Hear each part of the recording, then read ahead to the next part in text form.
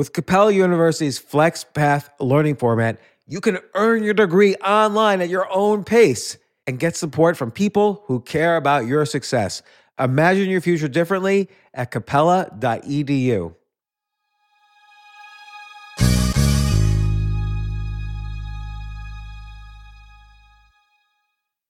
The legends are true. Overwhelming power! The sauce of destiny.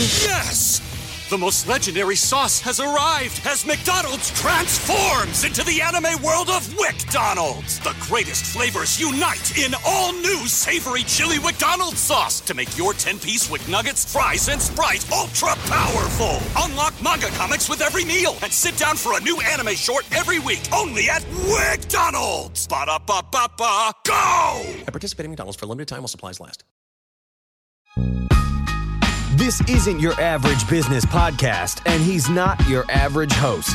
This is the James Altucher Show. Today on the James Altucher Show. This innate desire for humans for certainty, right? We are really afraid of the unknown. We want to know what tomorrow is going to look like. And paradoxically, and I'm seeing so much of this, people tend to prefer the certainty of a worst case scenario over the uncertainty of the unknown.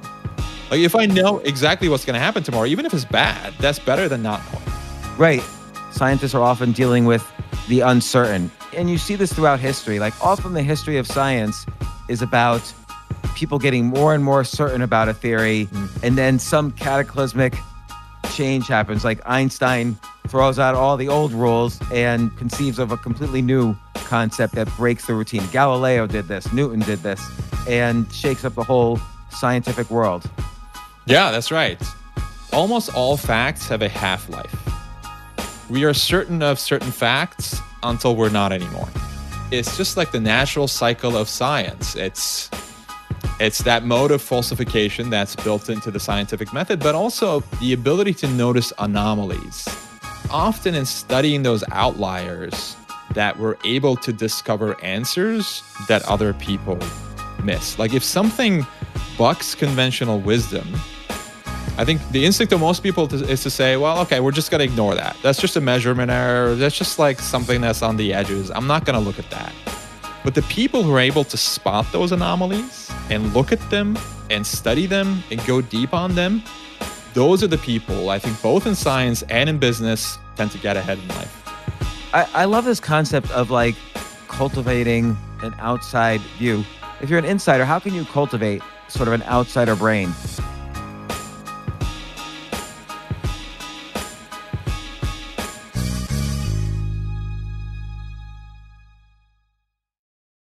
So excited to have the author of Think Like a Rocket Scientist, something I've always wanted to do, something I always pretend to do. Welcome to the show, Ozan Varol. How are you doing? Great. Thank you so much for having me on, James. Are you sheltering in place, safety in place, locking down in place? What are you doing? All of the above. All of the above. I'm here in Portland, Oregon, and we've just been quarantining for the past, month and a half, 2 months or so. Teaching at the law school, but we moved our classes online, so everything we're doing remotely right now. And you were a rocket scientist at one point. You studied physics and astronomy, and you worked on in the early O's. You worked on the Mars rover landings, and lots of fun rocket science stuff. And I just want to say first, your book is great because there's no math in it. You're saying think like a rocket scientist, but it's really, you get back down to foundational principles of how one should think, how one should be a skeptic, how one really breaks through to the other side in terms of achieving big, thinking of big ideas that could execute into even bigger opportunities. And you describe stories ranging from Einstein and Elon Musk, of course, to Madonna and Steve Martin. And your storytelling is great. The history lessons in this book are great. And again, just the foundational principles of thinking, I very much agree with, and I like the angle you take, like looking at it from the point of view of a rocket scientist. By the way, I don't know if you thought about this or if this was related to your decision of title, but there's a book from the chess world written in the 1950s by a Russian grandmaster, Alexander Kotov, called "Think Like a Grandmaster," and he kind of also takes first principles in how to basically think like a grandmaster chess player, and it's very counterintuitive to how the average chess player thinks. So I wondered if you, Oh, I love that. yeah. No, I hadn't heard that book before, but I'm going to add it to my list. That sounds really interesting. And there are some parallels actually between what he says and what you say, but we'll get into what you say in a second. I'm curious, and again, we'll talk about Mars and all that BS stuff in a second. But why you switch? Now you're a lawyer. Yeah, that's right. Why'd you switch from something so esoteric and like, oh, we're gonna fly through the cosmos and dream of infinity to I'm gonna sue you? like how did you make this incredible leap in career? Like, what happened? That was quite the 180. So one of the things, I was an astrophysics major in college, as you said, James, and I worked on the 2003 Mars Exploration Rovers project. I loved working on the mission. Like everything about the mission, I loved. We did everything from design operation scenarios to help select landing sites, by program stuff that was used on the rovers. But I didn't love the classes I was taking. Like the astrophysics classes I was taking were way too theoretical for me. And I've always been more interested in practical applications. So I loved like the thought process, the frameworks that went into thinking like a rocket scientist, but I didn't love the substance of the classes I was taking enough to go get a PhD in astrophysics. I was like a winemaker who loved the process of making wine, but didn't particularly care about the taste. And so I took this class. It was my senior year at Cornell. That was taught by a Cornell law professor, and he taught it only for undergrads, and he used the Socratic method. So he taught it like a real law class would go. And I just remember sitting there, and it was like we were reading these real cases, disputes between two real people, and it felt very concrete and practical in a way that like theoretical physics was not. But one of the things I did, and that led up to me writing this book, was like I took the ways of thinking, the frameworks, the approaches to problem solving, the critical thinking skills, and I began applying them in law school, in academia, in the practice of law, and then later on after I started speaking before corporate audiences and in businesses as well. And so I wanted to, as you said, like not write a book about the science behind rocket science, but think through ways of thinking that are easily applicable in other fields outside of astrophysics as well.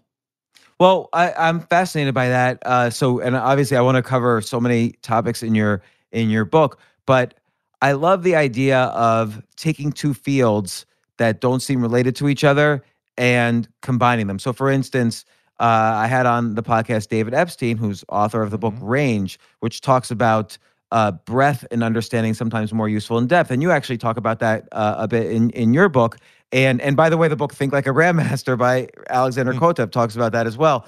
But how do you see so in David Epstein, the author of Range, he studied geology, but then applied his knowledge of science to sports writing and became one of the fastest writing reporters at Sports Illustrated. How did you see what the thinking in physics? How did that apply to law? Where did you see yourself somehow?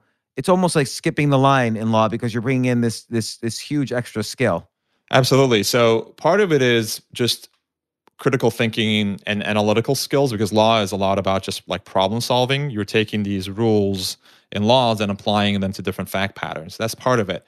But I think what really benefited me was my ability, because of my rocket science training, to shift perspectives. So one of the fundamental tenets of the scientific method is that, you create these hypotheses and then you try to actually prove yourself wrong, which is the opposite of what most of us do on a day-to-day basis. We try to seek confirming evidence as opposed to disconfirming evidence. So early on, I developed this ability, because of that education and training, to see perspectives, to try to beat the crap out of my own ideas, basically, right? To try to poke holes in my own thinking and come up with counter arguments to what I thought was the right answer. And that skill is invaluable in law, because the best lawyers know the opposition's arguments better than the opposition does. Yeah, go ahead. Sorry. I just want to interrupt a little bit because Charlie Munger, who's not only a famous billionaire investor, Warren Buffett's partner, but he also his career as a lawyer. That's how he started. And he has this theory that don't get into an argument with someone unless you can't argue their side of the case even better than them, which I've been applying a lot lately in my own life, particularly in all the different, we live in this period right now of uncertainty with this pandemic and so on. It's very useful to be able to, again, even if it goes against all your nature, like I really believe this, if you could argue the other side really forcefully, it gives you a very almost spiritual devotion to the truth as opposed to just proving yourself right. Exactly. Then your goal becomes finding what's right and not being right. And that, I think, is a really important shift. And I don't know who coined this term, but it's a distinction between straw manning and steel manning. So straw manning is, a tactic that basically you take the opposition's argument and you make it really easy to attack. You caricature it, you come up with like a weak form of the opposition's argument, which is what you see a lot in politics. And then you attack it. Okay, can I ask if something's an example? Yeah, so you might say, for example, say a politician is a proponent of regulating greenhouse gas emissions from cars. And then a politician who's opposing that policy comes out and says, well, cars are essential to the economy, and your proposal is going to destroy the economy. Now, that's a straw man argument because the politician who's in favor of regulating greenhouse gas emissions, they're not saying we're going to take all the cars off the streets. We're just going to limit emissions. So that's one example of a straw man argument where you take the argument and make it easier to attack. I see. So what the politician did there was he instead of talking about regulating green gases, he took the car side of the argument and moved it to a domain he can easily create a catastrophe and then did that. So if you buy into, I don't know. So actually tell me what was the thing? How did he construct this straw man argument? So it would be, so instead of sort of meeting the other politicians where he is in terms of regulating greenhouse gas emissions, he just took that argument and changed it. He said, your argument is going to destroy the economy because you're going to take all the cars off the streets, which isn't what the other politician is proposing, right? The other politician is simply saying we need to come up with a way of limiting greenhouse gas emissions. And there's a way of doing that short of disabling transportation, which is through regulation. And what's an example that you've seen during this coronavirus, during these shutdowns and stuff? That's a good question. Nothing immediately pops to mind. Because could it be similar that like, oh, we need to, stop the virus by shutting down the entire economy, and then would the straw man argument be there's going to be more deaths if you shut down the entire economy? Yeah, no, I think that's certainly a possibility. And then so that's straw manning, and then the opposite of that is steel manning. So instead of doing that, instead of attacking the sort of the weak version of the opponent's argument, you actually steel man it, which is to create the strongest version of the opponent's argument, which is what the best lawyers do, which is what Charlie Munger advocates. And then you engage with the other side. And that is central to the scientific method. So like in the green gases case, if I was taking the steel man argument, maybe I would say, okay, let's say the science was 100% clear and cars are creating more carbon emissions, and after so many years, we're going to hit a tipping point and we won't be able to save the world from global warming collapse. Maybe I would say we need to study how long this is going to be. We need to kind of understand the causes, which areas of life have the strongest carbon emissions, and we can start with there, figuring out how to either regulate them or scientifically reduce those carbon emissions. So would that be like kind of a steel man argument? Exactly. And so you might say, if you're still, after you've summarized the opposition's argument in a way that's actually faithful to the tenets of that argument, you could say like, okay, well, here's your argument, but there are other ways of reducing greenhouse gas emissions that are going to, do a better job. If you don't want to go down this like let's regulate greenhouse gas emissions from cars route. But once you're faithful to the opposition's argument and you steel man it, then you can come up with ways to counter it. But if you're coming up with these straw man arguments, then I think, and which is what happens in politics, so much of valuable discourse is lost. So, have you ever seen the movie 8 Mile with I Eminem? have, yeah, it was a long time ago, but I've seen it. So, Eminem is this aspiring rapper, and he gets in these rap battles, and he keeps losing them, and then at the end, he wins the final rap battle. And I don't know if you remember, but what he does in that rap battle is one of his lines is, "I know everything you're going to say about me," and he starts listing all the things wrong with him before they can list it. And this is a very popular sales technique too. So it's almost like listing the objections is the steel man technique of sales in some way. Exactly. And it's a very powerful technique in law as well. Like if you, in your opening brief, can take the sting out of all the weaknesses in your position by actually revealing them and explaining why they're not weaknesses at all, you take the wind out of the sails of your opponent. Right. And it's the same idea. Yep.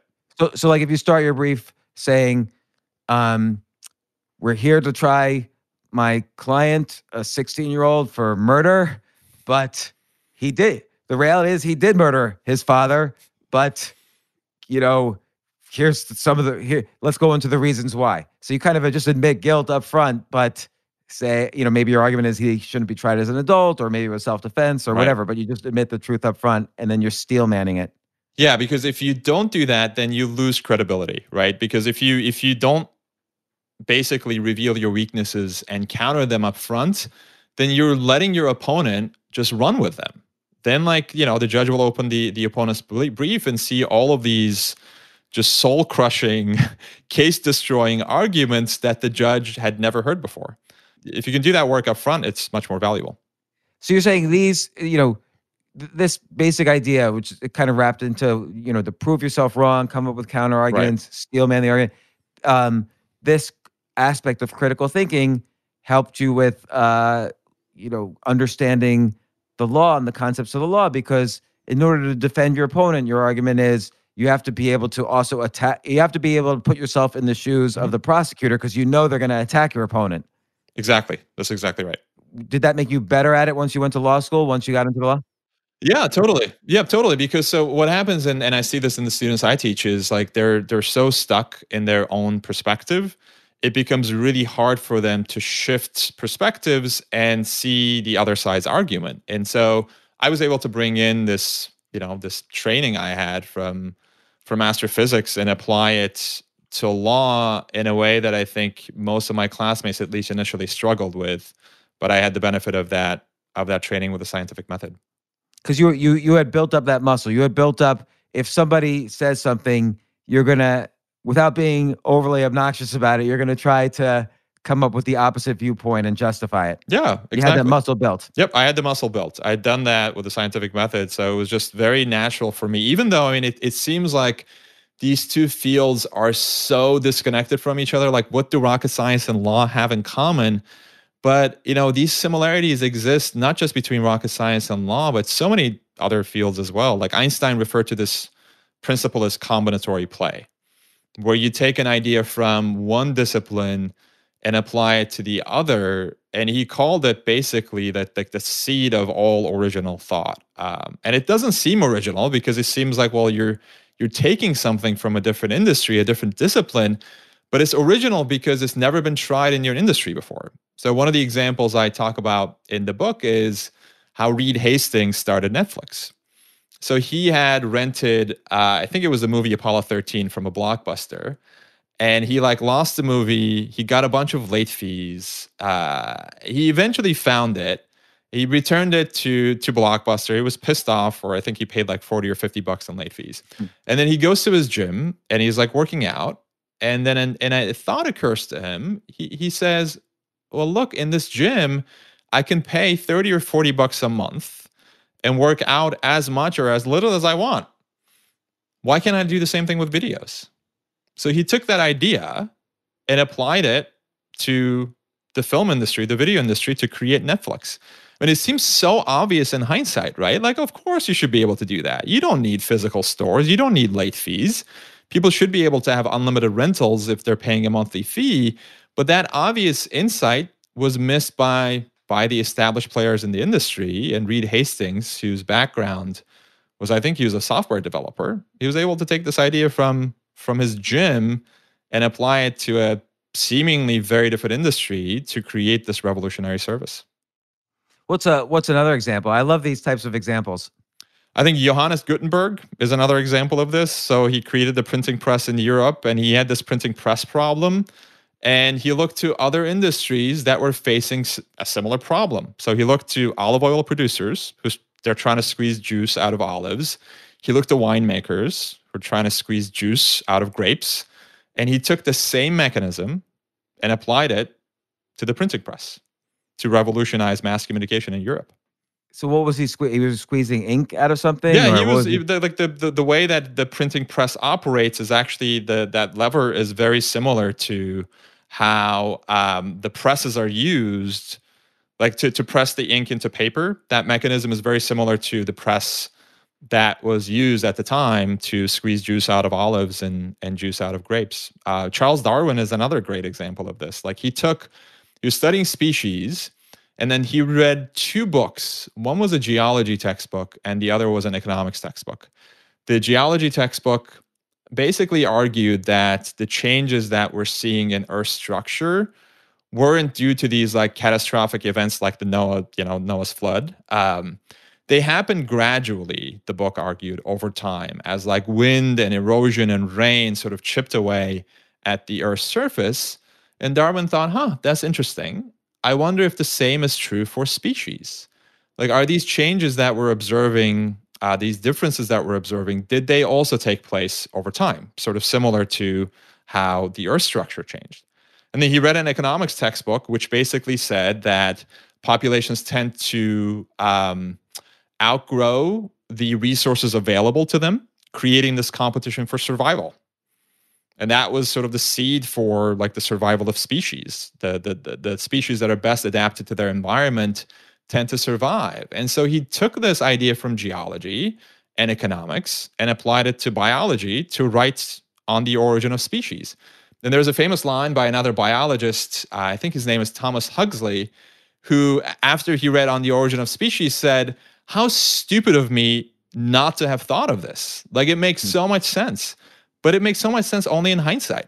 And there were so many people at the time who had read this economics textbook, and there were people who had read this geology textbook, but it was the one person who read both the economics textbook and the geology textbook and studied species and was able to see these connections and connected dots between these seemingly very different fields.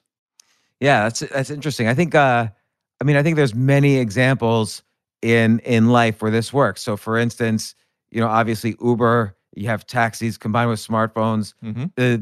The iPhone is MP4 players combined with phones combined with design. Like all Apple computers are design combined, principles of design combined with computing. And it's all a way to kind of take a couple of ingredients that are old and well known and combine them together to make a new dish. Exactly. And this is how, like, Steve Jobs, speaking of the iPhone, that's how he introduced the first iPhone.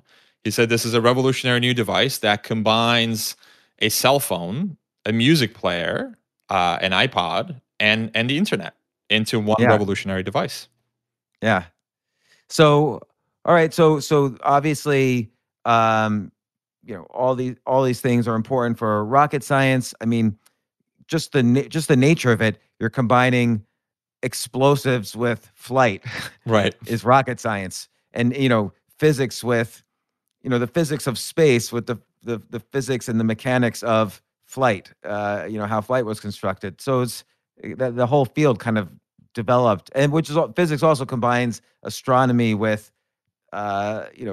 math, essentially. Yep, exactly. Like astronomy is basically applied physics, and all of these concepts from different fields just creep into what you're doing. I always wondered, why do you need, why didn't they think from the beginning that just making a faster plane could get them into space? Why do we need like basically a nuclear strength bomb to send something into space?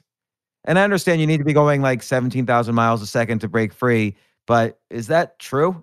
Well, you need to reach escape velocity, and so that is why you can't just do it with a faster plane. And that was the design of a rocket basically. And some of the ideas from combinatory play also come into play when it comes to like space missions, not just in terms of how physics is taught in the classroom, but the example that popped to mind when you talked about combinatory play in rocket science was like we used airbags to land on Mars. The rover that we had built, two rovers that was sent to Mars in 2003, were cocooned in these airbags, and it's the same type of airbag that cushions your collision with the steering wheel. And we took that and applied it to our rovers to be able to land on Mars.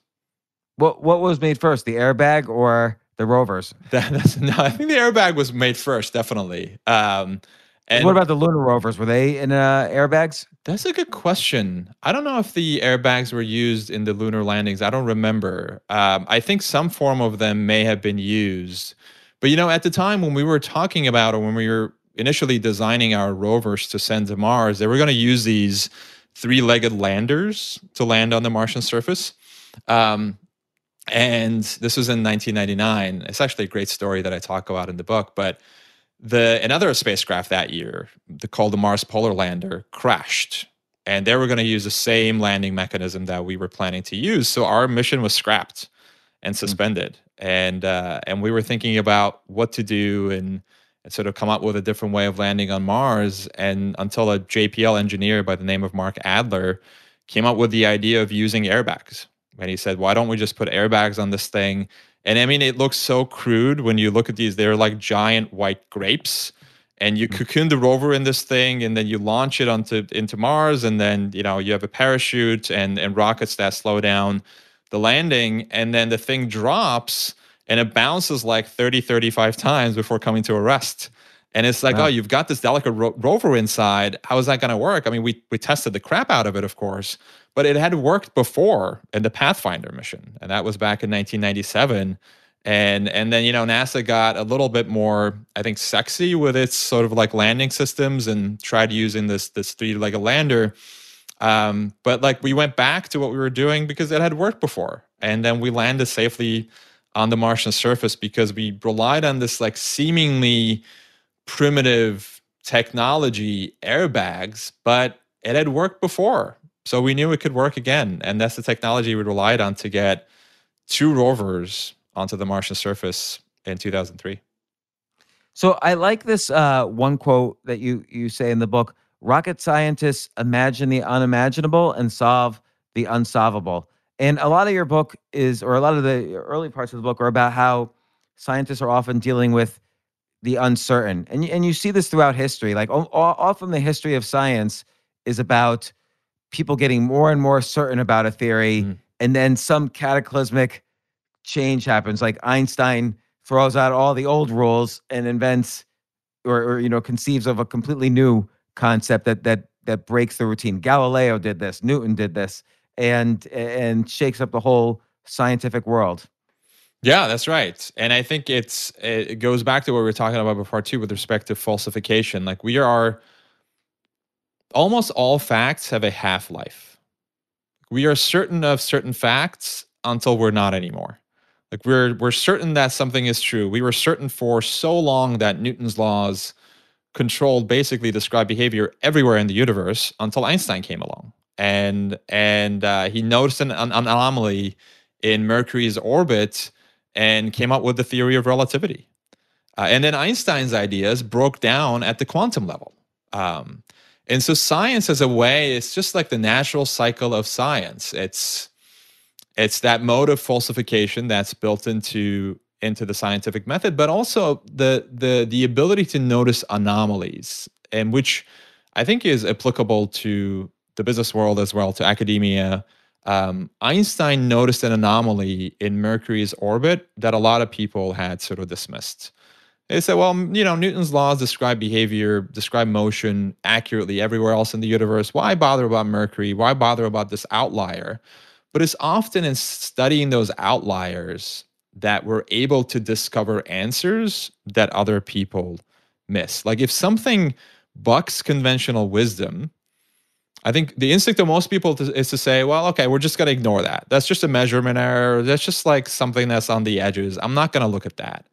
But the people who are able to spot those anomalies and look at them and study them and go deep on them, those are the people, I think, both in science and in business, tend to get ahead in life.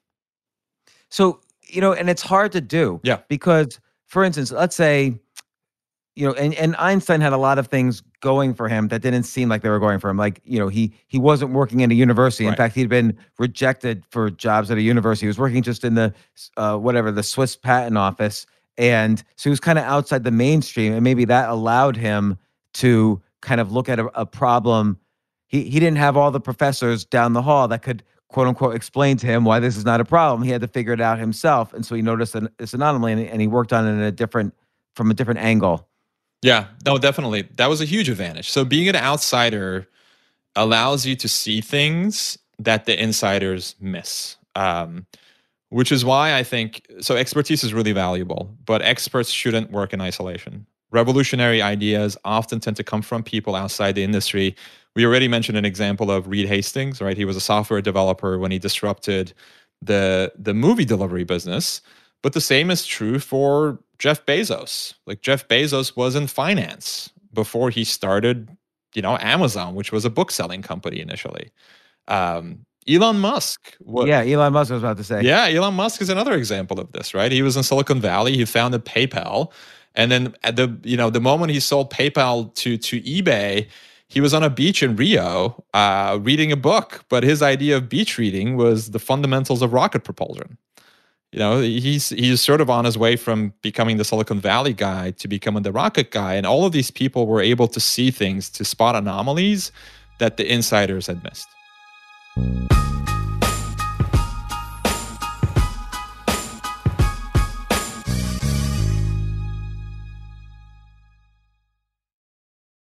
Yes, it's totally true. Airbnb has changed my life. If anything, they have made my life so much better. Like I used to live in Airbnbs. I lived in over 100 or 200 different Airbnbs over a 3-year period. And I loved it. I became a really good guest of Airbnbs and I got to know lots of hosts. So when I initially owned a house, of course, the first thing I thought was I'm going to turn my house into an Airbnb because I travel a lot. So why leave my house unused when I could make a side income by letting others Airbnb my house or come to stay in my house as guests? And having my own Airbnb or being a host for Airbnb has allowed me to do just that. And I've met other hosts. I've actually spoken at Airbnb's host conference. I think it was in 2017. I met so many just nice hosts. It's a great community. And I love, turning my own home into an Airbnb. Like I'm traveling to Austin next month. My home's going to be an Airbnb while I'm away, and I'll stay in an Airbnb. I'd rather stay in like a 3-story house Airbnb than in one tiny hotel room in the middle of Austin during South by Southwest. So listen, while you're away, your home could be an Airbnb. Many people host on Airbnb, but there are people who are just letting their house sit empty, who've never thought about it or didn't realize their space could be an Airbnb.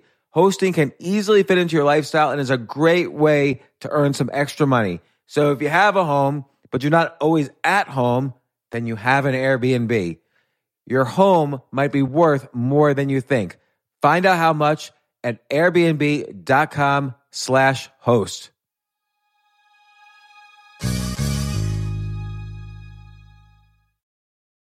Daylight savings time is starting up again. Okay, podcast is over. That's all you needed to know. But why do we have daylight savings time? Answer: to give us more daylight from March through November.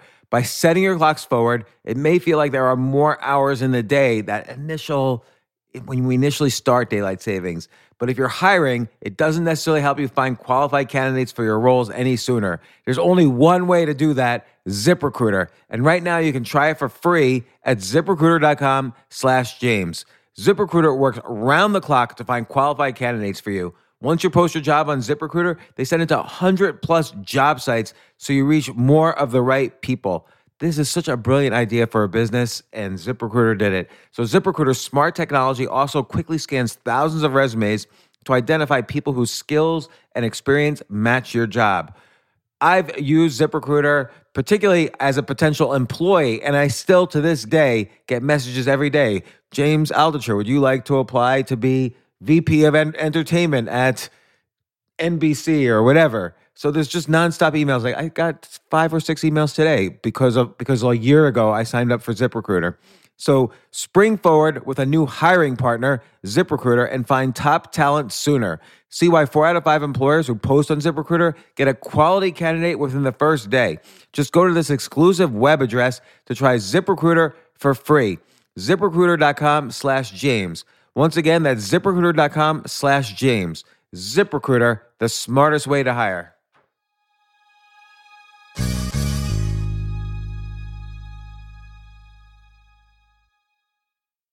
Hey, listen, men's health is important. Men act all cocky and like they don't need anything. But the reality is, as you get older, there's some things you need. And it often feels like we're too busy to take care of our health problems. Like, I'd rather do anything than go to the doctor or the dentist or the pharmacy or whatever. But now you don't have to waste your time if you use Hims. Hims, Hims, Hims is changing men's healthcare by providing simple and convenient access to science-backed treatments for erectile dysfunction, hair loss, weight loss, and more. The entire process is 100% online, so you get a new routine of improving your overall health faster. Jay, you listening to all this? Yes, I definitely gonna use Hims from now on. Not that you need it. You're young and healthy. James, I'm 35. You're getting there. You might need it. Who knows? But if prescribed, your medication ships directly to you for free and in discreet packaging. No insurance is needed. You can manage your plan on the Hims app, track progress, and learn more about your conditions and how to treat them from leading medical experts. Start your free online visit today at hims.com/James. Can you imagine that? There's a whole section just with my name on it. hims.com/James. That's how much I am representative of the kind of person who needs Hims. That's HIMS.com/James for your personalized treatment options. HIMS.com/James. Prescriptions require an online consultation with a healthcare provider who will determine if appropriate. Restrictions apply. See HIMS.com/James for details and important safety information. Subscription required. Price varies based on product and subscription plan.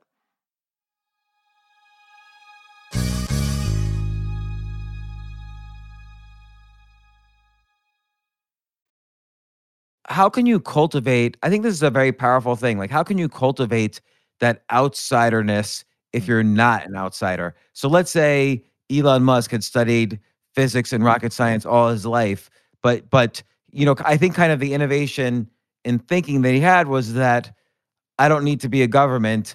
I can figure out using the best surrounding myself with the best minds, and also doing a lot of self-study. I can figure out a way better than the government to put a rocket in space using, first principles. So if he hadn't been an outsider, I doubt he would have been able to think that way. He would have said, look, you're talking about $1 trillion. NASA's done all the work. We kind of have to, what are you going to do? Start from scratch? So I think if he was an insider, he wouldn't have been able to think that way. But maybe if you're an insider, how can you cultivate sort of an outsider brain? I think there are two things you can do. The first and probably the obvious answer, but I think it's a good answer, is to bring outsiders into the conversation. And this doesn't have to be an expensive consultant or expensive outside speaker. It could be as simple as asking a friend who knows nothing about what you're talking about for their input. It could be bringing in, someone who's in a different division or working on a different project in your company to come in and ask you those quote unquote dumb questions that are actually not dumb at all, because they go to some fundamental basis of the problem that you're probably missing. And so amateurs tend to get dismissed, so they don't know what they're talking about. But amateurs tend to ask the best questions. One of my favorite examples of this is the first Harry Potter book. It was rejected by, I think, a dozen publishers until it landed on the desk of Nigel Newton, who's the head of Bloomsbury Publishing in the UK. And Newton saw promise in the book where other publishers had missed it. And his secret was his 8-year-old bookworm daughter, Alice. He took the first chapter of the book home. He gave it to Alice, and he's like, tell me what you think. Alice took the book to her room, devoured it, came back down and said, Dad, this is so much better than anything I've read. And that input from an 8-year-old convinced her father to write a meager 2,500 pound check to J.K. Rowling, which is probably one of the best bets made in publishing history, all because Newton was willing to step outside of his bubble and get the input of somebody who is an outsider to the publishing industry, but a member of the target audience for the book. So from a legal point of view, for a lawyer, let's say I have a complicated, or let's say I'm defending someone for murder and it seems cut and dry, the case against them. Would one technique be to just ask some, a random person like, hey, here's the case.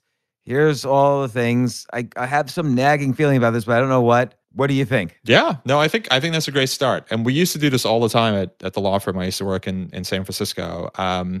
We'd run things by other lawyers. If you're working on an antitrust case, go talk to a lawyer who does breach of contract work and get their input on your case. Even though they know nothing about antitrust law, they'll be able to spot arguments. And it, goes back to combinatory play too. They might be able to take things from breach of contract and apply them to antitrust, but you're not going to know what those ideas are unless you have that cross-pollination that happens when you bring in an outsider to the conversation.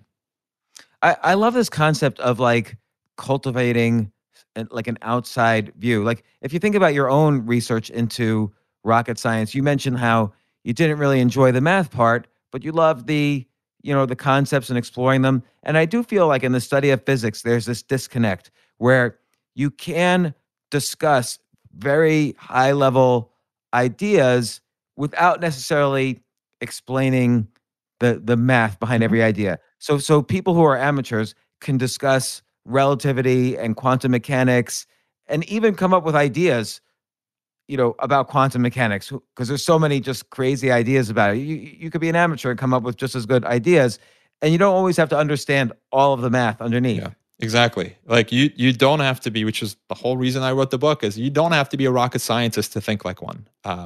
And there are a lot of examples in the book when it comes to like the discovery of planets, where you have these like people who are doing astronomy on the side. They have a homemade telescope in their backyard, and they're the ones who are discovering planets that astronomers miss. So I think, I hope that's inspiring for people, because we tend to put not just rocket scientists, but just fill in the blank on a pedestal and assume that they sort of have this genius that the rest of us lack. But, geniuses and experts there are certainly advantages to it, but they have a huge disadvantage, which is they are so attuned to conventional wisdom. They are so attuned to what's worked in the past that they tend to develop tunnel vision. And they're often not able to see novel insights, which is why you see so many of these established companies getting disrupted by these like scrappy startups who are complete outsiders to their world, because they're able to see things that the experts miss. Well, it's an interesting thing right now, because it's a lot of these discussions and arguments, and I don't mean to talk too much about this pandemic, because this podcast is going to live a lot longer than this pandemic, hopefully. But there's a lot of expert bias. So if you say something and you have an opinion and you've really thought about it and studied the models and read the papers, people will say, this is a common response I get, hey, I'm going to leave this to the experts. Why don't you go back to doing your thing and let the experts do their thing? And now it's turned out so many of the expert theories have either been wrong, or first they're wrong, then they're right, then they're wrong. And we don't know. There's so much uncertainty, but leaving things like we're in an area of complete uncertainty. There's nobody really an expert. And I don't know. I find this kind of thinking very important right now. I agree completely. I think especially so because expertise has become a self-proclaimed qualification. Like people become Yeah. experts just by calling themselves that.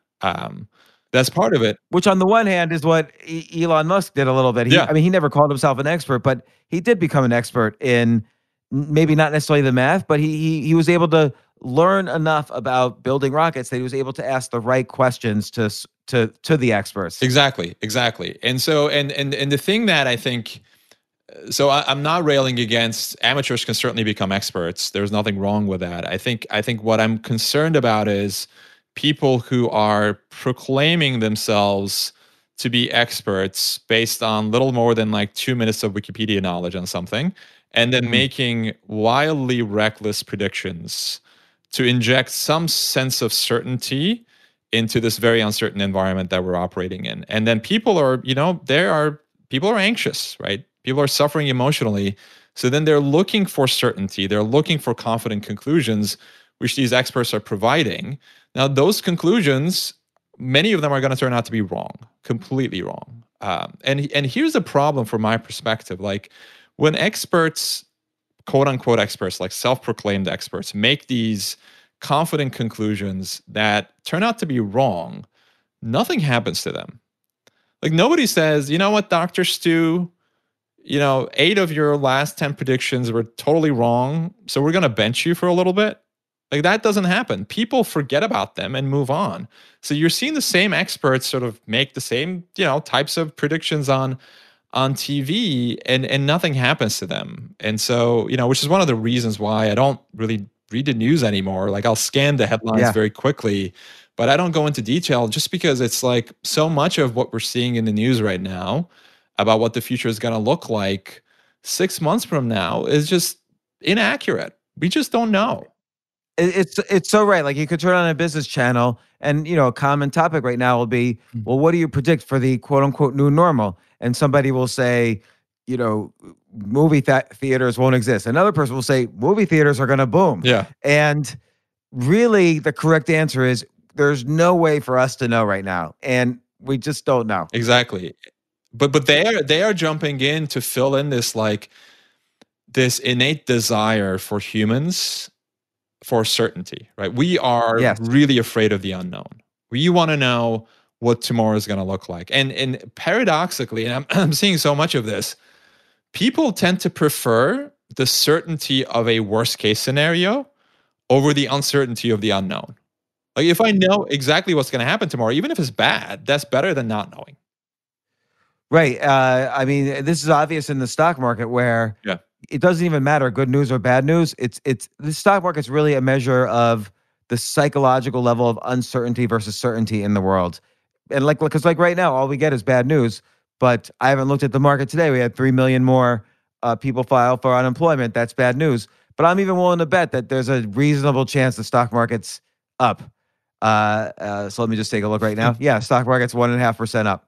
So it's just interesting. But yeah, dealing with uncertainty is a big part of your book. Like, how does one handle that? Because again, in order to get to break through the people who say, "Oh, we've always done it this way," you have to be able to function and even thrive in a world of uncertainty. Exactly. So I think the first step is to realize that all progress happens in uncertain conditions. So if you look at the history of science, this isn't just true for science, but it's true for business as well. Progress is almost always preceded by uncertainty. Like somebody notices something that's unknown or uncertain, they spot an anomaly, something's off, and then they decide to delve deeper into that. That is the genesis of all breakthroughs. But then it runs up against this very human conditioning against uncertainty. I mean, primarily because like our ancestors who were not afraid of the unknown didn't live long enough to pass their genes on to us, right? They were eaten by a saber-toothed tiger. But then, you carry that conditioning into the modern world and it creates this dynamic where we're afraid of uncertainty. And by the way, so what happens in uncertainty is all decision-making stops. This is true for people. This is true for businesses. The status quo becomes really sticky because we're afraid of what's going to happen next.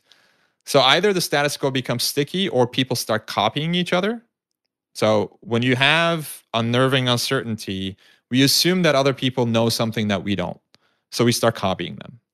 Great example of this, if you look at your inbox and if it's anything like mine, the tens of messages, the dozens of messages that landed in your inbox from different companies over the past 2 months saying the exact same thing, right? A special message from our CEO to our valued customer about our response to COVID. People are doing the exact same thing. It's copy and paste. So how do you deal with that? How do you progress and move forward in the face of uncertainty? So one of the strategies that's been And how do you lean in? how do you lean into it? Exactly. So one way is, and these are, take what works for you and leave what doesn't. One way that I've done this is to just become curious about tomorrow. Instead of yearning for certainty about what tomorrow is going to look like, just embrace the unknown and become curious. Like, I wonder what's going to happen tomorrow. I wonder if movie theaters are going to be open in 6 months, but without actually grasping for certainty. And then if you're looking to pivot or start something new in this time period, I love this analogy, and I don't know who initially came up with this. May have been Jeff Bezos or somebody else, but the distinction between one-way doors and two-way doors. So one-way door, we assume most of our decisions in life are one-way doors. So you open this door into the unknown, you take a new job, you move to a new city, and there is no turning back, right? And if things don't work out as you hoped, life as you know it comes to an end. That turns out to be a faulty assumption in most cases. Most decisions in life come with two-way doors, not one-way doors. You can walk into the unknown, have a look around, see what it's like, and if you don't like it, you can always move back out. And so I applied this principle, although I wasn't calling it that, back when I was practicing law and thinking about going into academia. Like, I wasn't satisfied with thinking of my life in these 6-minute billable increments, and just the practice of law wasn't satisfying me in a way that I thought academia might. And so I took this temporary teaching job in Chicago for 2 years. And as I was leaving, though, I thought to myself, this is basically a two-way door. If I don't like academia, I can always go back to the practice of law. I mean, I was doing great work at the firm I was at. They'd probably take me back. But even if they didn't, some other firm would. It's not a one-way door. And that, I think, should reduce the threshold required for entry is to come up with a way of framing decisions or come up with a way of actually creating sometimes a doorknob on the other side so you can come out if you don't like what you see. So how is this? So I guess what you're saying is you can make a decision where the outcome's uncertain, but you know that you can fall back. You have a buffer you can fall back on. You have a plan B that's not so bad. Exactly. And I wonder, though, what about uncertainty? Like, a lot of people are legitimately afraid 3 months from now, will my job exist? And, that uncertainty always exists in life, but now it's more pronounced. So how do people who are unused to dealing with uncertainty or this level, how do they suddenly deal with, hey, we've got an enormous uncertainty happening right now? Right. So I think two questions are really helpful to ask. One is, how do I solve the problems that the world needs solving right now, as opposed to the problems that I expect it to solve? If the pandemic might render your business, the services you provide, obsolete, think about how those skills, resources, and services could be used in ways that you haven't used them before. Because here's the thing, like, human beings are really afraid of uncertainty, but we're also really adaptable if we're asking ourselves the right questions. So I had to do this with my book launched on April 14th. I had this big book tour planned. It was canceled. And I spent 2 days being very miserable and trying to sort of like wish that reality were different than it was, and which is a really unproductive exercise, right? Like, trying to control what can't be controlled is useless. So I went back and thought like a rocket scientist and asked myself, okay, well, the book tour isn't happening, but what else can I do to get the word out?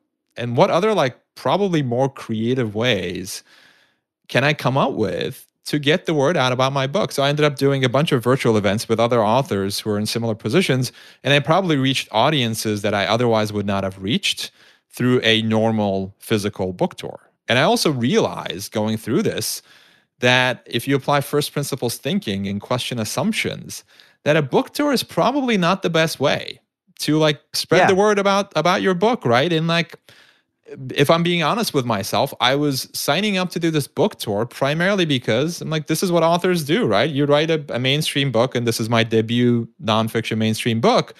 You go on a book tour. But I wasn't reasoning from first principles. I wasn't asking myself, well, wait a second. If my goal is to reach as many people as possible with this message, is a book tour where I have to get on a plane and fly to New York and go to some bookstore and, and sign books for an hour or two, is that really the best way to get the word out about the book? And the answer is no. And so, the answer is totally no, for obvious reasons, because everyone's showing up.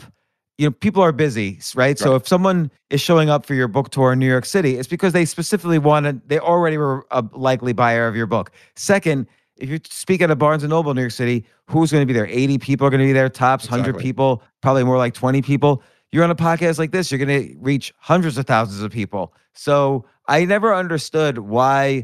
The only reason authors, I think, go on a book tour as opposed to, let's say, a podcast tour is because you're hitting the booksellers know the specific bookstores that the New York Times bestseller list uses to measure bestsellers. So that now is out the window, but that was the main reason for a book tour, I think. Yeah, I think that's right. And so if you're experiencing similar shifts in your life, just realize that what's sometimes like when you're forced out of the status quo, in some cases that can be a good thing, because the status quo might be based on outdated conventional wisdom that should have been questioned and thrown out anyway, as in the case of a book tour.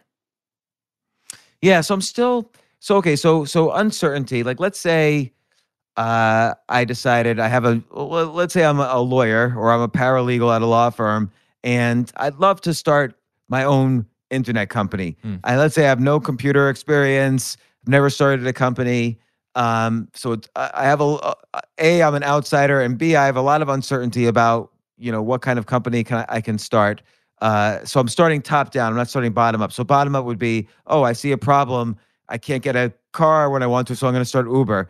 So top down in this case would be, I'd like to be an entrepreneur, but I don't know where to start. How would that person lean into uncertainty? That's a great question. I think, a lot of the breakthrough products happen in that bottom up perspective where you find a problem, right? And then you work your way up. If you're approaching it from top down, it's hard. And it's hard because you don't know what the market needs. You might be curious about something, but you don't know if there's a need for that in the market. Right. It's hard to know where the anomaly is if you don't really know the sector that you want to develop your company Yeah, in. exactly. And so if you find yourself in that position, I would first of all encourage you to go from bottom up. But if you are approaching it from top down, I think it's really important to just conduct limited experiments. And so try something out. Don't completely quit. If you're a lawyer, don't just quit your job and become an entrepreneur overnight and try to do that thing. Just start something on the side and just follow your curiosity. But ideally, you're going to find something, or you should find something that you're curious about, that you're interested in exploring, but where there's also a need for it in the market, right? It's that intersection of that. If you're thinking of this in terms of a Venn diagram, the intersection of those two circles between your curiosity and what the market needs is going to be the sweet spot. So experimentation is really important. Conducting these, you can place these small bets on the side, and you don't need all of these to take off, right? If one of them takes off, it compensates for the dozens and dozens of things that don't end up working. And then one other idea goes back to combinatory play, but I think it's good for dealing with uncertainty as well, is to diversify your identity. Man, I have to tell you, by the way, almost everything we're talking about, I just finished writing about in a book also. Oh, that's awesome. But in a different way than you did. I'm looking at from the angle of, if you switch careers and interests, how you can quickly skip the line to be in the top 1% of that field. And so a lot of it is, this idea of, I have different names for it, but like this idea of combinatory play, like you were able to probably skip the line in the legal world because you're bringing in this whole physics Right. knowledge. And in terms of happiness, often, you need to dive in sort of this primal tribal way. You need to diversify the hierarchies you're in, because if you're trying to get a promotion at work and you don't, but if you can be the champion at the local tennis club, that's a way to diversify hierarchies to keep your well-being going even while you're experiencing frustration. Yeah, I agree completely. And so that's one of the things that I've tried to do in my life is like, I'm a tenured law professor. I have a blog. I have a podcast. I write books. I do a lot of corporate speaking. And not only does that allow me to combine ideas from very different fields, and then, by the way, my corporate speaking also exposes me to different industries that I know nothing about. Like I talk to pharmaceutical companies and I talk to the HR world. But also it means that it becomes easier for me when one of those things goes away. So like I can shut down my podcast tomorrow. If the pandemic stopped most of my speaking engagements, but I can lean on the other areas, right? Because I'm not depending only on one of those as a source of income, but also as a source of fulfillment. One of the reasons why failure hits us hard is because when you're so invested in the one thing you're doing, if the only thing you are is a lawyer, if that is your entire identity, and then you're passed up for a partner, that's devastating. But but if you've diversified your identity, like in my life, if things aren't going well, say in the speaking realm, I can lean into the other areas, right? I can lean into my podcast, or I can lean into my blog, and that becomes, I think, much easier for you to deal with failure and find ways of basically like mitigating the hit that your ego takes when you fail, if you're diversified your identity. If you're failing in one area, you might be succeeding in the other, as you said. Yeah, so it's interesting because I diversify my identity, as you put it, so much that when I'm on other podcasts, people don't even know how to introduce me because there's no one thing I do. And it's great because you could be in with some subculture where you're, I don't know how, like combining subcultures is very interesting too, where you're like known in one subculture and it's kind of unusual. Let's say if you're in a law firm, but you're also known in, I don't know, the tattoo subculture, that would be an interesting combination of hierarchies. Totally. And it makes you a more interesting person, right? Like James, you write books, you have a podcast, but you also do comedy. And you write TV shows. And so I think it just makes you a more I think far more interesting to talk to you at a cocktail party than someone who does podcasting full time. Although usually people don't like my breath and they walk away and it's all embarrassing. They talk to each other about me. And, so when you said first principles thinking, I always wonder about this. Like Eric Weinstein talks about this as well. How do you define first principles? So first principles thinking is a way of questioning assumptions. So breaking down a complex system into its subcomponents, so non-negotiable raw materials. And the analogy I use in the book is like copying or reasoning by analogy, which is the opposite of first principles thinking, is like being a cover band. You take somebody else's songs and you might introduce your own twist or your own variation to them, but you're basically doing what somebody else has done before. Whereas first principles thinking requires you to do the painstaking work of becoming an original artist, writing a new song from scratch. So questioning all assumptions. It's like hacking through a jungle with a machete, basically, to get rid of all of the weeds and everything in there to get to the fundamental raw materials. The example I gave in the book is from Elon Musk and how he started SpaceX. When he first was thinking about sending a rocket to Mars, he was shopping for rockets that other people had built, and they were way too expensive. He looked in the American market. It was like $120 million. Exactly, $120 million. And then he went to Russia, and he was shopping for decommissioned intercontinental ballistic missiles without the nuclear warheads on top. And even those were too expensive. And on his way back from Russia, from one of these shopping sprees empty-handed, he had an epiphany, and he arrived at that epiphany by using first principles thinking. He asked himself, wait a minute, like what is a rocket actually made of? And the raw materials that he came up with, like titanium, carbon fiber, if you look at the raw materials and the cost of those raw materials on the market, it was like 2% of the typical price of a rocket. So you just said, well, I'll just build my rockets from scratch. Like instead of trying to buy rockets that other people have built, I'll just build them myself. It will be so much cheaper. And the other thing he did was to question another deeply held assumption in rocket science using first principles thinking, which is reusability. So for decades, rockets that were sent into outer space couldn't be reused. They would burn up in the atmosphere or like fall into the ocean, requiring a new rocket to be rebuilt again. I mean, imagine for a moment doing that for commercial flights. Like you fly from Portland to New York City, after the passengers deplane, somebody steps up to the plane and just torches it. That's basically what we did for rockets. And the price of a rocket, if you're building it right, isn't actually that much more expensive than a Boeing 737, but commercial flights are so much cheaper because you can use airplanes over and over and over again. And so both SpaceX, Elon Musk's company, and Jeff Bezos' company, Blue Origin, have questioned that assumption and now have created so many of these reusable rocket stages. They keep refurbishing and sending them back out to outer space like certified pre-owned vehicles. And that's been a product of first principles thinking.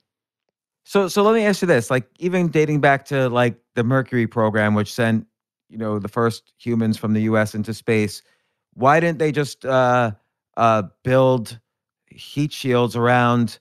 The way they have heat shields in there when they land to protect them as they're going back into the atmosphere. Why don't they build heat shields around their booster rockets that they would basically use once and that's it? So they did this to some extent with the space shuttle. The space shuttle was partially reusable, but the space shuttle was such a complicated machine that like refurbishing the reusable parts to try to get them for reuse required like millions of procedures, and it cost more than building a new space shuttle from scratch. So the case against reusability was based on the space shuttle. So if you're simply copying and pasting like what NASA has done, you would say reusability is a terrible idea. Like it didn't work for the space shuttle. I mean, it worked in the sense that it was partially reusable, but it was so expensive that it wasn't worth it. You would conclude it was a bad idea. But if you're using first principles thinking, you might say, well, no, it was a bad idea because of how complicated the space shuttle was. But if you can create a simpler rocket that can be reused quickly and completely, then the cost problem goes away. And the economic case for reusability makes a lot more sense. So, all right. So tell me more. I want to think like a rocket scientist. So one other I think principle is the rocket science approach to failure. And failure, I think. Yeah, you discussed this in part 3 of your book. Yeah, failure is all the rage these days. Silicon Valley especially has that fail fast, fail forward mantra.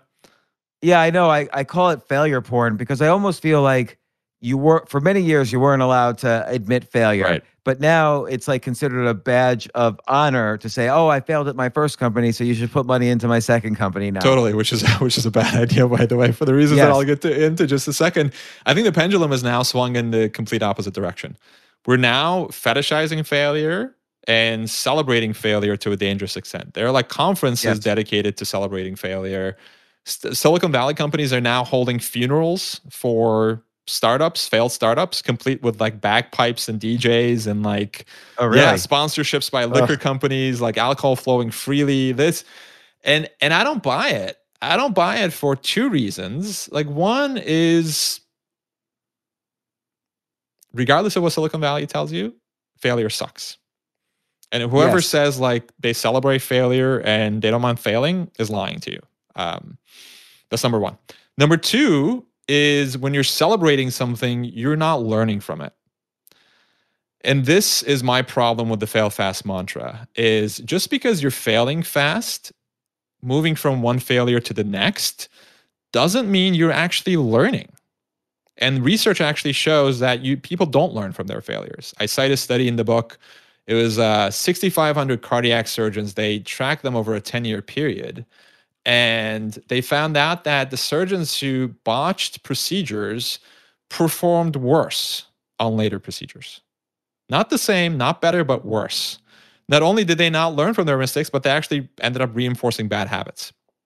So I'm gonna just take a guess, which is that because you used the word experiment earlier, and I like that word a lot in terms of learning. Mm-hmm. That in a surgery, the stakes are very high. Right. So if you admit that you made a mistake, then you might have killed. Then you're admitting you killed somebody. Mm-hmm. But if you say, "Oh, I did what I always do," and he died, you're gonna want to confirm your bias that to do another surgery the same way and have the person live. Exactly. So then you can say it's not your fault. But if you're Thomas Edison and you're doing, you're trying to make actually the real story is he was making a battery.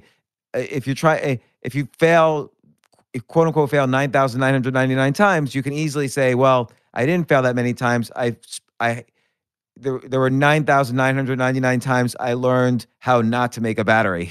So the stakes weren't as high with each time. So it could be more, an experiment, as you pointed out earlier in a roundabout way, is there's little downside but huge upside if it works. Exactly. And and there's not even really downside. The only downside is that you didn't finish, but you learned something. Right. So experiments you can't fail, but failure is almost like an experiment with the stakes too high. Yeah, that's right. And I think, hopefully you're learning from your experiments, but not necessarily, right? And so like another study in the book is about entrepreneurs, and going back to your question about like, I failed in business before, invest in my company. The research shows that people who failed in business before are basically no more successful than first-time entrepreneurs, because what happens is when we fail, our ego has hit so hard, especially if you haven't diversified your identity, is that you tend to blame the failure on external factors. You don't say, I made a mistake. You don't say, I made a bad decision.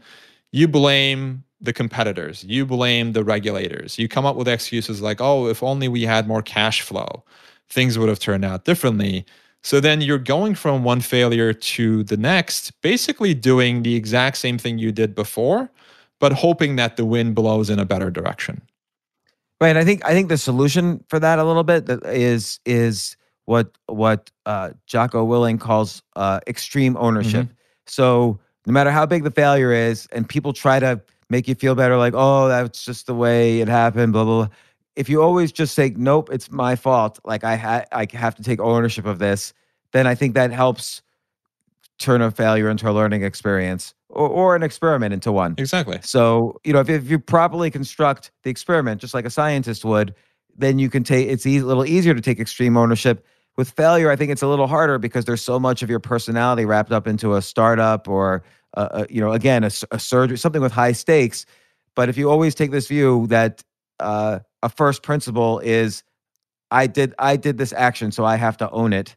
I have to own every aspect of it. Then I think it's easy to remind yourself to learn from it. Absolutely. And the mantra should be to learn fast, not to fail fast. And the same idea applies to success too, by the way. I think we should be conducting postmortems after successes as well, not just after failures. Because it's possible. Totally agree, because it's possible for bad decisions to generate good outcomes. That's called luck. Yes. Yeah, like that happens a lot in like poker. Mm-hmm. You could play like the worst hand in the world and win, and then you think to yourself, oh, I'm a great poker player. But the reality is over time, you're going to lose all your money. And then the same thing happened. I mean, I know it happened with me with investing. I started investing in 1998 in internet stocks. Guess what? I was a genius. And then starting in 2000, I can't understand this. I'm a genius and I'm losing so much money. So, avoiding doing a postmortem would have helped me to see. It would have helped me to learn a little bit more about investing before I went full force into investing. Exactly. And the same problem, by the way, was at the heart of the Challenger and Columbia space shuttle disasters as well. NASA and even the postmortems on those. Yeah, and NASA had even the postmortems on those. NASA had a string of successes leading up to both launches that basically convinced them that they could do no wrong. Like if they were simply doing what they did yesterday with regard to the Challenger, the culprit turned out to be these O-rings, which are like these flexible rubber bands that seal the solid rocket boosters and prevent hot gases from escaping. NASA had been flying space shuttles with damaged O-rings for years. And in each of those missions, they were characterized as successes because nothing bad happened. And the engineers who raised their hands and said, you know what, like we're seeing a lot of damage on the O-rings. There might come a time where the O-ring, both the primary and the secondary, fail, and the mission ends up being a failure, right? You end up with a catastrophe. But the managers ignored it because they became too complacent with success. But then I wonder, how much of this, and I know this is a famous story, and Richard Feynman testifying in front of Congress kind of demonstrates in a very simple way. He had this amazing ability to demonstrate complicated things in a very simple manner. But there is a hindsight bias there as well, because Totally. There's also the saying, if it ain't broke, don't fix it, which is mostly true. Like common sense or common sayings are mostly true. But you have to know when an anomaly is big enough to register action. And it could be the O-rings. Like looking at it from the outside, I wouldn't know whether O-rings are important or not. So you have to have some sense, like for instance, take bridges. Bridges right now are all too old. Like the average bridge was made to, I'm going to make up numbers, but the average bridge was supposedly made to last 40 years, and the average bridge now is like 65 years old. So all these bridges are too old. There's probably wear and tear on them. But if it ain't broke, don't fix it. So how do we know how to find the things that, hey, if we don't fix this now, we might have a serious catastrophe on our hands? Right. And I do want to underscore something you said, James, which is, yes, the hindsight bias is definitely at work here. In any sort of investigation, these were extraordinarily difficult decisions. And, you and I may have made the same decision to launch if we were in these managers' positions. With that said, though, so even if you're applying the if it ain't broke, don't fix it mantra, there were engineers leading up to the Challenger launch who were screaming, this is broken. 6 months before Challenger's launch, an engineer by the name of Roger Bourgelat penned a memo where he said, this is really dangerous. The catastrophe could be of the highest order. I'm talking about the loss of human life. There were a number of missions where the primary O-ring had failed. There were 2 of these on each space shuttle for good measure, on each booster. Because if the primary fails, the secondary kicks in, and the primary had failed, and the secondary had barely saved the day, and he had raised their hand. So I think if you're say a manager in a company, it pays off to listen to your people. The people are actually on the front lines who know what they're doing. In this case, it was the rocket scientists who were in charge of building the space shuttles and repairing them. If they're screaming and telling you that something is wrong, it pays off to, I think, listen to them because they have well-trained guts. And if you can pay attention to them and at least investigate, right? Like delay the launch to investigate the problem. And all that the engineers were recommending on the morning of Challenger's launch was to delay the launch because the temperatures were really, really cold in Cape Canaveral, uncharacteristically so. And the O-rings had a tendency to turn brittle, which is what Feynman showed. He famously picked up an O-ring and dunked it in ice water on television during the commission hearings, and everybody, basically saw the O-ring turn brittle. And so I think it pays off to do that, but it turned out that NASA didn't just have an O-ring problem, it had a conformity problem. And you can't dunk conformity into cold water and watch it turn brittle. So another, I think, takeaway from that disaster is to not just attack the first order causes of the problem, because the technical flaws can be fixed. The managers can be scapegoated, demoted, or fired. But if you're not looking deeper, you're going to miss the deeper cultural pathologies that are going to keep coming up again and again and again. You're going to attack the symptom and not the cause of the problem, or at least you're going to attack the first order cause of the problem and not the underlying cause, because you can't televise a change in NASA's culture of conformity. Like, it doesn't make for a sexy stump speech. But firing the responsible people, fixing the technical flaw, that's something you can put on a PowerPoint presentation. But digging deeper and revealing the deeper causes of these accidents. And if you don't do that, by the way, I mean, the technical flaws with the Challenger were fixed, but the cultural flaws were not, which is why Columbia happened 17 years later. Mm. And Sally Ride, who is a NASA astronaut who served on the commission for both the Challenger and Columbia disasters, she famously said that she could hear the echoes of the Challenger disaster in the Columbia disaster.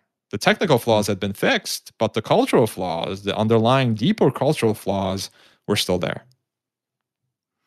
You know, it's interesting because, you know, you look at, you know, a similar analogy can be made about the 2008 financial crisis. So part of what happened was you had these mathematical models that basically said, you know, U.S. society has never had more than, you know, 1% of homeowners defaulting at any given moment. And so that's why banks and hedge funds were able to do 100-to-1 leverage. They figured, oh, most of the time I'm going to make money, and every now and then I'll have a dip, but I'll survive. And because it won't go beyond 1%. And then, but they didn't, just like NASA on this day, didn't take into account that the coldness was uncharacteristically cold. It would have an effect. You know, the people who made severe investments using these mathematical models didn't take into account that now there was an unusually large population of subprime borrowers in the current situation in 2006. And so it's a similar thing where you have to sort of figure out what's different and is it important? Exactly. And just because the model described reality 10 years ago doesn't mean that it accurately describes the reality as it exists today, like given the different variables at work. Yeah, so there's two things. It's like, what's different and is that important? You have to ask that question. And another one, which is you have to assume every outcome is some sort of equation between planning and luck. Yeah. Right. So if I have if I do my research and I have an investment that I think is going to work out, and then the day I make the announcement, you know, something happens that in the world that seems unrelated but causes this stock to go up, and then I sell, I can act like I'm a genius, but it was sort of, there was a luck factor in there. Exactly. And we severely discount the luck factor, right? So when we fail, we attribute it to external factors. And when we succeed, we attribute it to internal factors. We say, oh, we were so smart. We made the right decisions. And we discount the role that luck and opportunity played in the process, which is why I think it pays off to ask the same questions after failure and after success. And those questions would be, what went wrong with this failure? And what went right with this failure? And the exact same questions after success. What went right with the success? What went wrong with the success? Right. And that has a way also of focusing your attention on the inputs, on the decisions that went into to whatever project you were working on, and taking your focus off of the outcome. Because if you're focused too much on the outcome, that can certainly distort the analysis. But looking into the actual decisions that went into it is a far healthier way, because then, you know, you can learn from the wrong decisions you made and you can retain the right ones. You know, it's interesting because, again, a lot of it depends on the stakes. So let's say you're trying to get better at chess, as an example. One chess game, unless it's like a game for the world championship or whatever, doesn't have really high stakes to it. So it's almost easier to learn from failure because you're so much more focused on, like, oh, I should never have made that move. Like, that move will appear, like, will be in nightmares that night in your head. Whereas if you succeed, it's a little unclear if you made any mistake because, hey, I won. I can't really see firsthand what my mistakes were. Maybe I didn't make any. Whereas when you lose, you definitely know you made a mistake.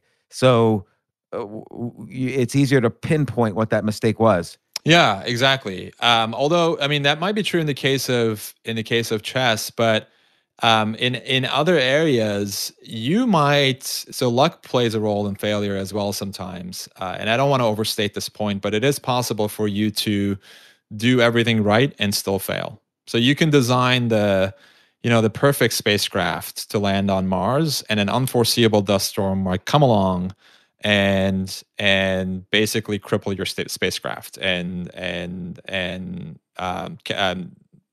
what was I going to say? And completely basically make it crash, right? It's possible for you to have the perfect legal case, but a hostile judge or jury could scuttle it. And that doesn't always happen, of course, but it is possible for that to happen. It is rare for luck to derail it, which is why I think it's just in whatever it is you're doing, just focus on the inputs. And by the way, I mean, another reason why it pays off, I think, to focus on the inputs is becoming outcome obsessed is a great way to rob the joy out of anything you do. In my life, like I love the process of writing. A lot of writers sort of complain about it, but like in writing this book, I would say 90% of it was pure just pleasure. I would get up in the morning, I'd spend a few hours working on it, and I just lose sense of self, lose sense of time, where I am in the world. It was beautiful. But the moment I started to think about bestseller lists, sales numbers, it completely robbed the joy away from the writing process. So in my life, so that's just another reason. If you're not convinced about, in our discussion of like inputs and outputs, if you're not convinced by that, I think it just pays off to focus on the process for that reason as well, because you condition yourself, if you focus on the inputs, to derive pleasure from the process itself, regardless of what happens with the outcome. And as long as you're enjoying yourself, like who cares if it led nowhere? If you enjoy the path, that's wonderful.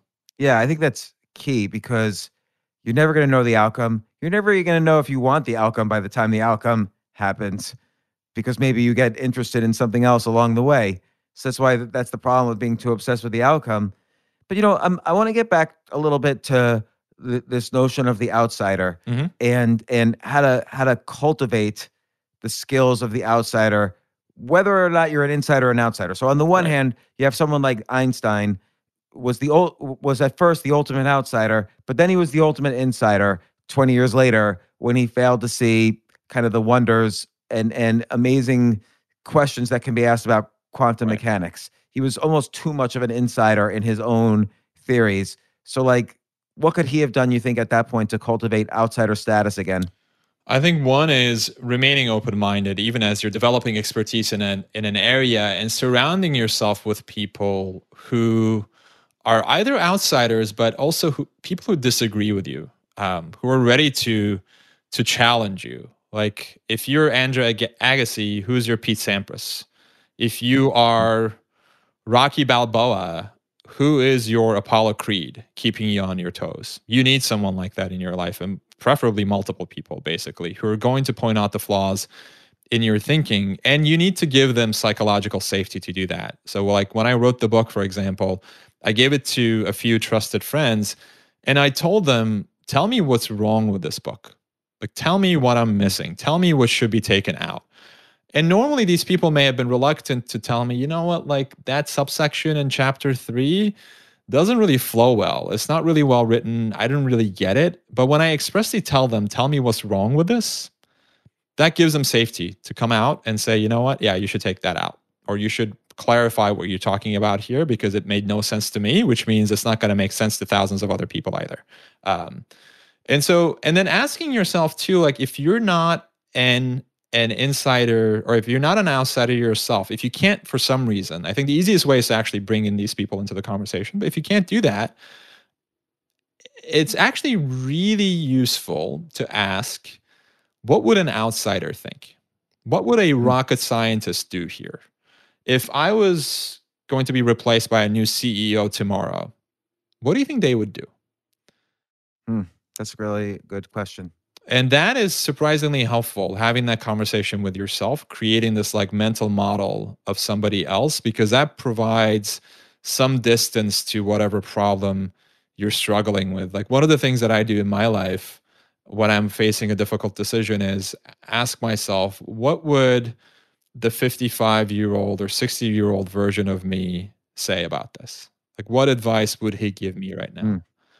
And even though it's the same person, like you just have a completely different way of looking at the seemingly important thing I'm struggling with, but then you have some sense of perspective when you're 60 years old. And even that question has been so helpful to me. Also could be uh, what would the 19-year-old version Mhm. of yourself say? Because they probably have much more naive questions.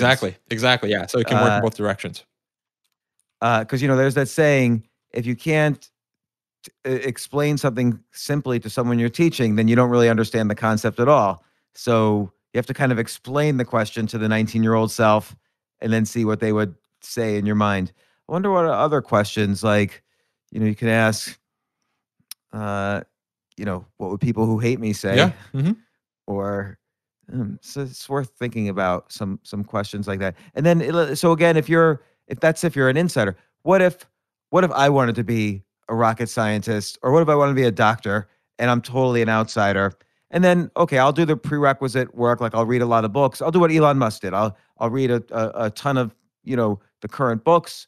I'll ask questions about them to the authors. Elon Musk had that kind of access.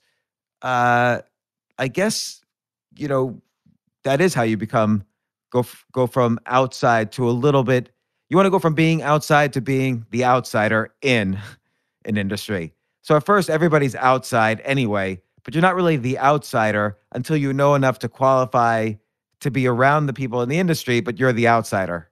Yeah, exactly. So like Elon Musk qualified himself by A, making some money so he has access to all these people, but B, reading a ton of books, and then, just creatively, he didn't start asking people from scratch. He built up some level of expertise first so he can get in enough to call himself the outsider. And I'm just wondering how you would define how do you create that level of expertise for yourself without formal I think training? you do the work. Like, and as you said, Elon Musk is a great example of this. Like, he just read all these textbooks on a beach in Rio. And then when he approached the big players in the industry from traditional aerospace companies, who, by the way, were like hating their jobs because they were stuck in red tape and endless meetings and they couldn't do what they wanted to do, which is to build rockets, he can go to them and he can be taken seriously.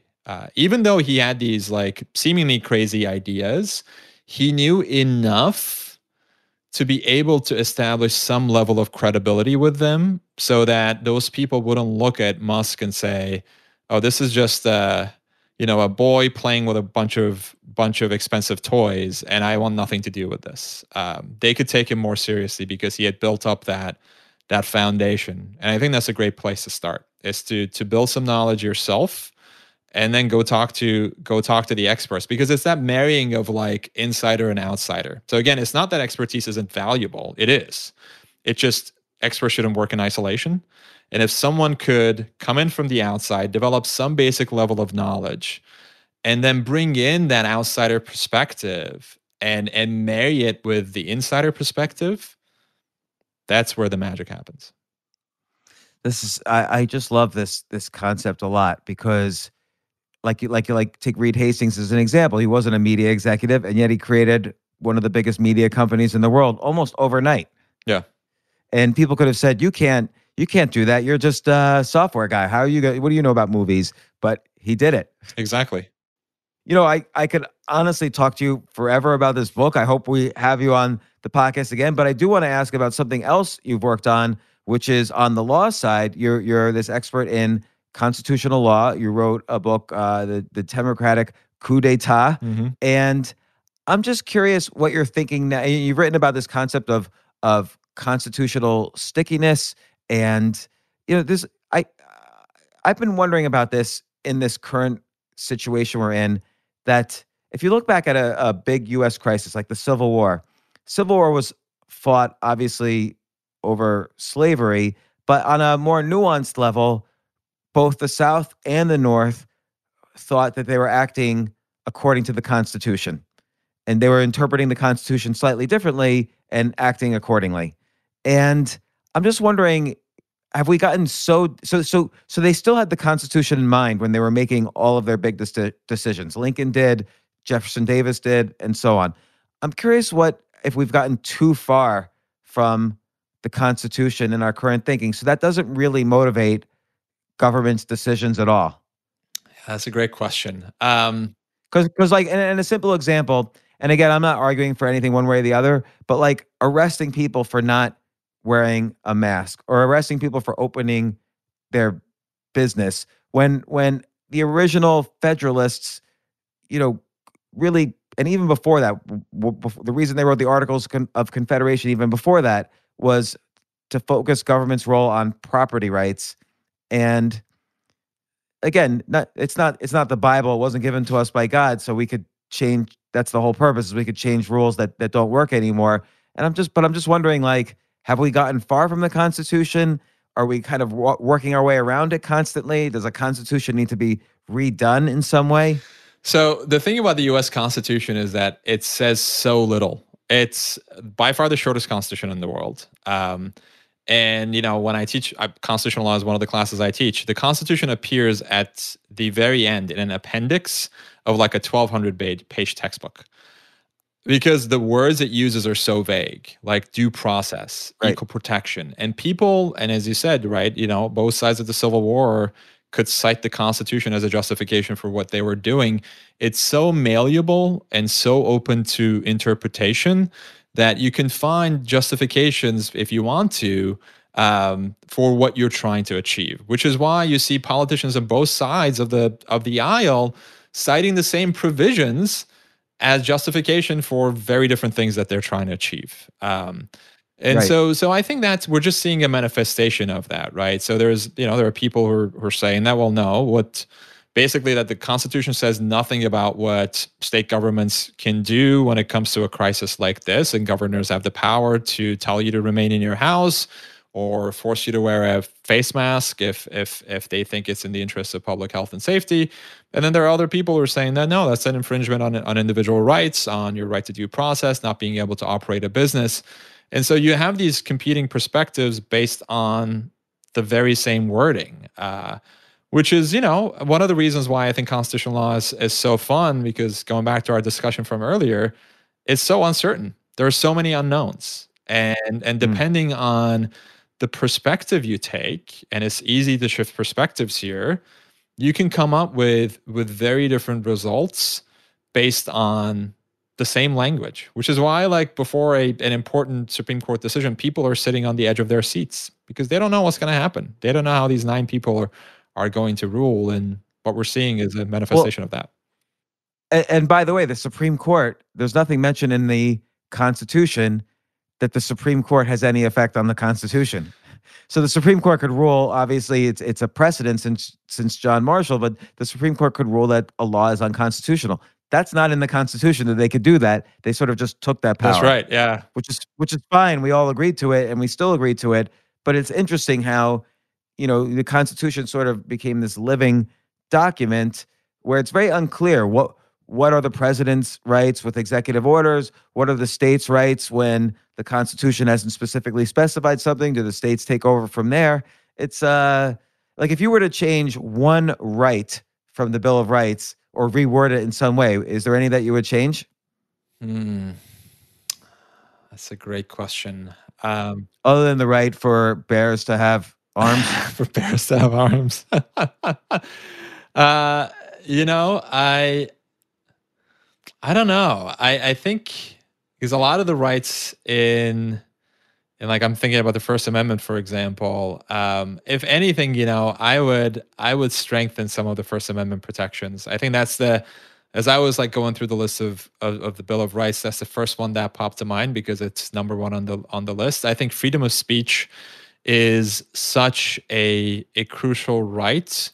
And it's very much, I think, underappreciated in modern society. We found ourselves now in a position where controversial speakers are being shut down and shouted out in college campuses. I've seen this firsthand happen at the law school where I teach. And I think it's a really, really dangerous trend to limit speech in that fashion. Because it's that free marketplace of ideas. That's how the truth emerges. And if you're completely remaining in your echo chamber and shutting yourself to ideas from the other side, that's why tribalism develops. That's why we have these deep disconnects in society. And I think that's why the search for the truth suffers as well, because you're so stuck in your own perspective that you're unwilling to engage with the other side. And part of it is because of like social media and algorithms and all of that. But the other part of it is like, it's just become too easy for us to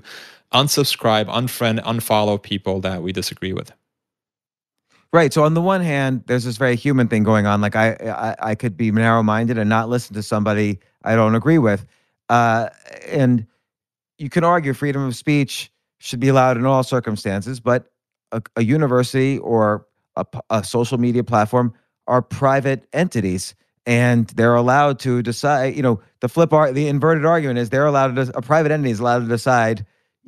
Who's gonna shit on the floor in their living room. Sure. And that's where this freedom of speech becomes complicated.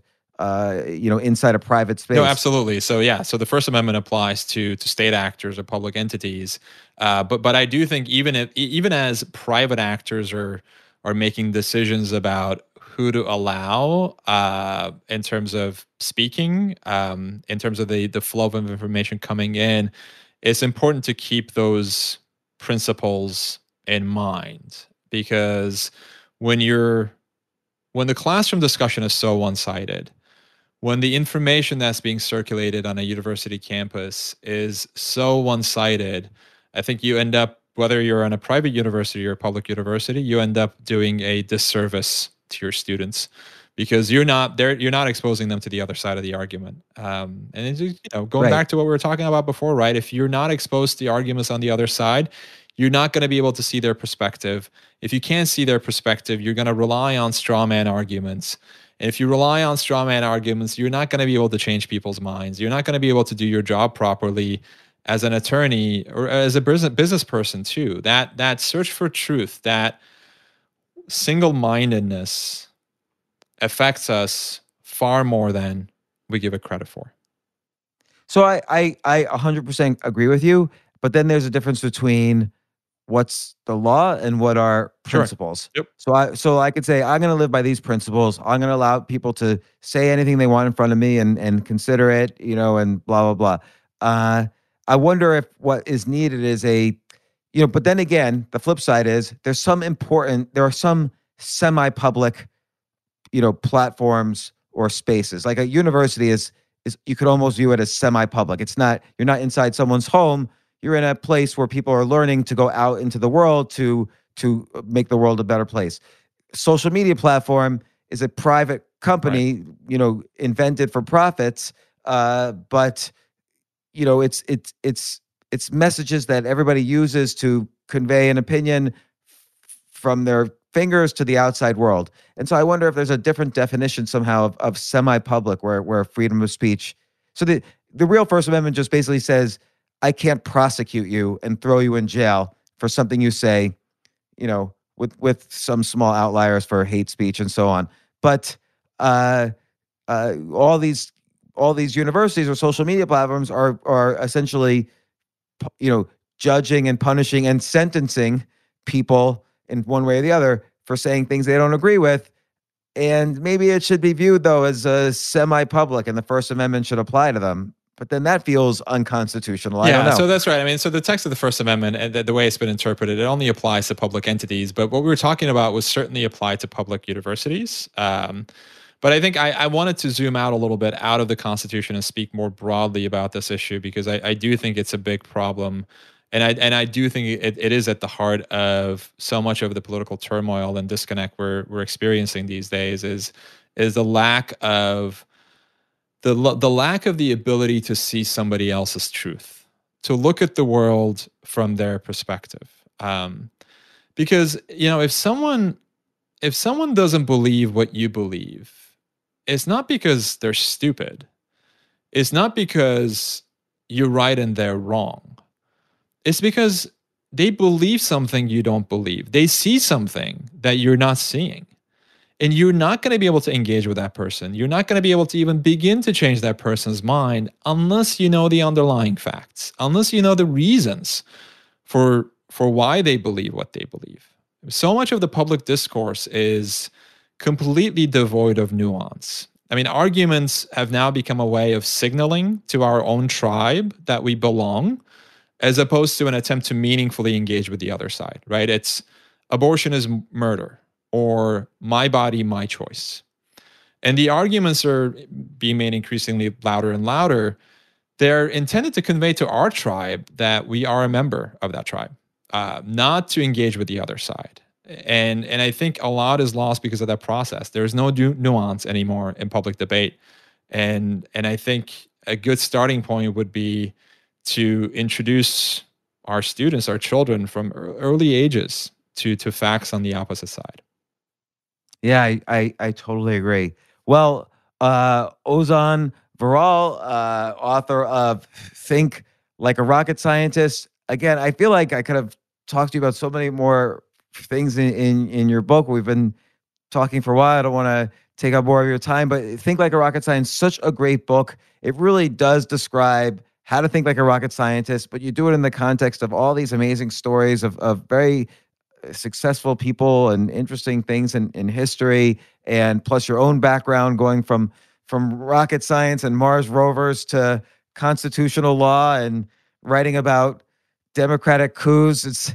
It's so fascinating. Maybe next time you come on, we'll talk more about the Constitution and how to.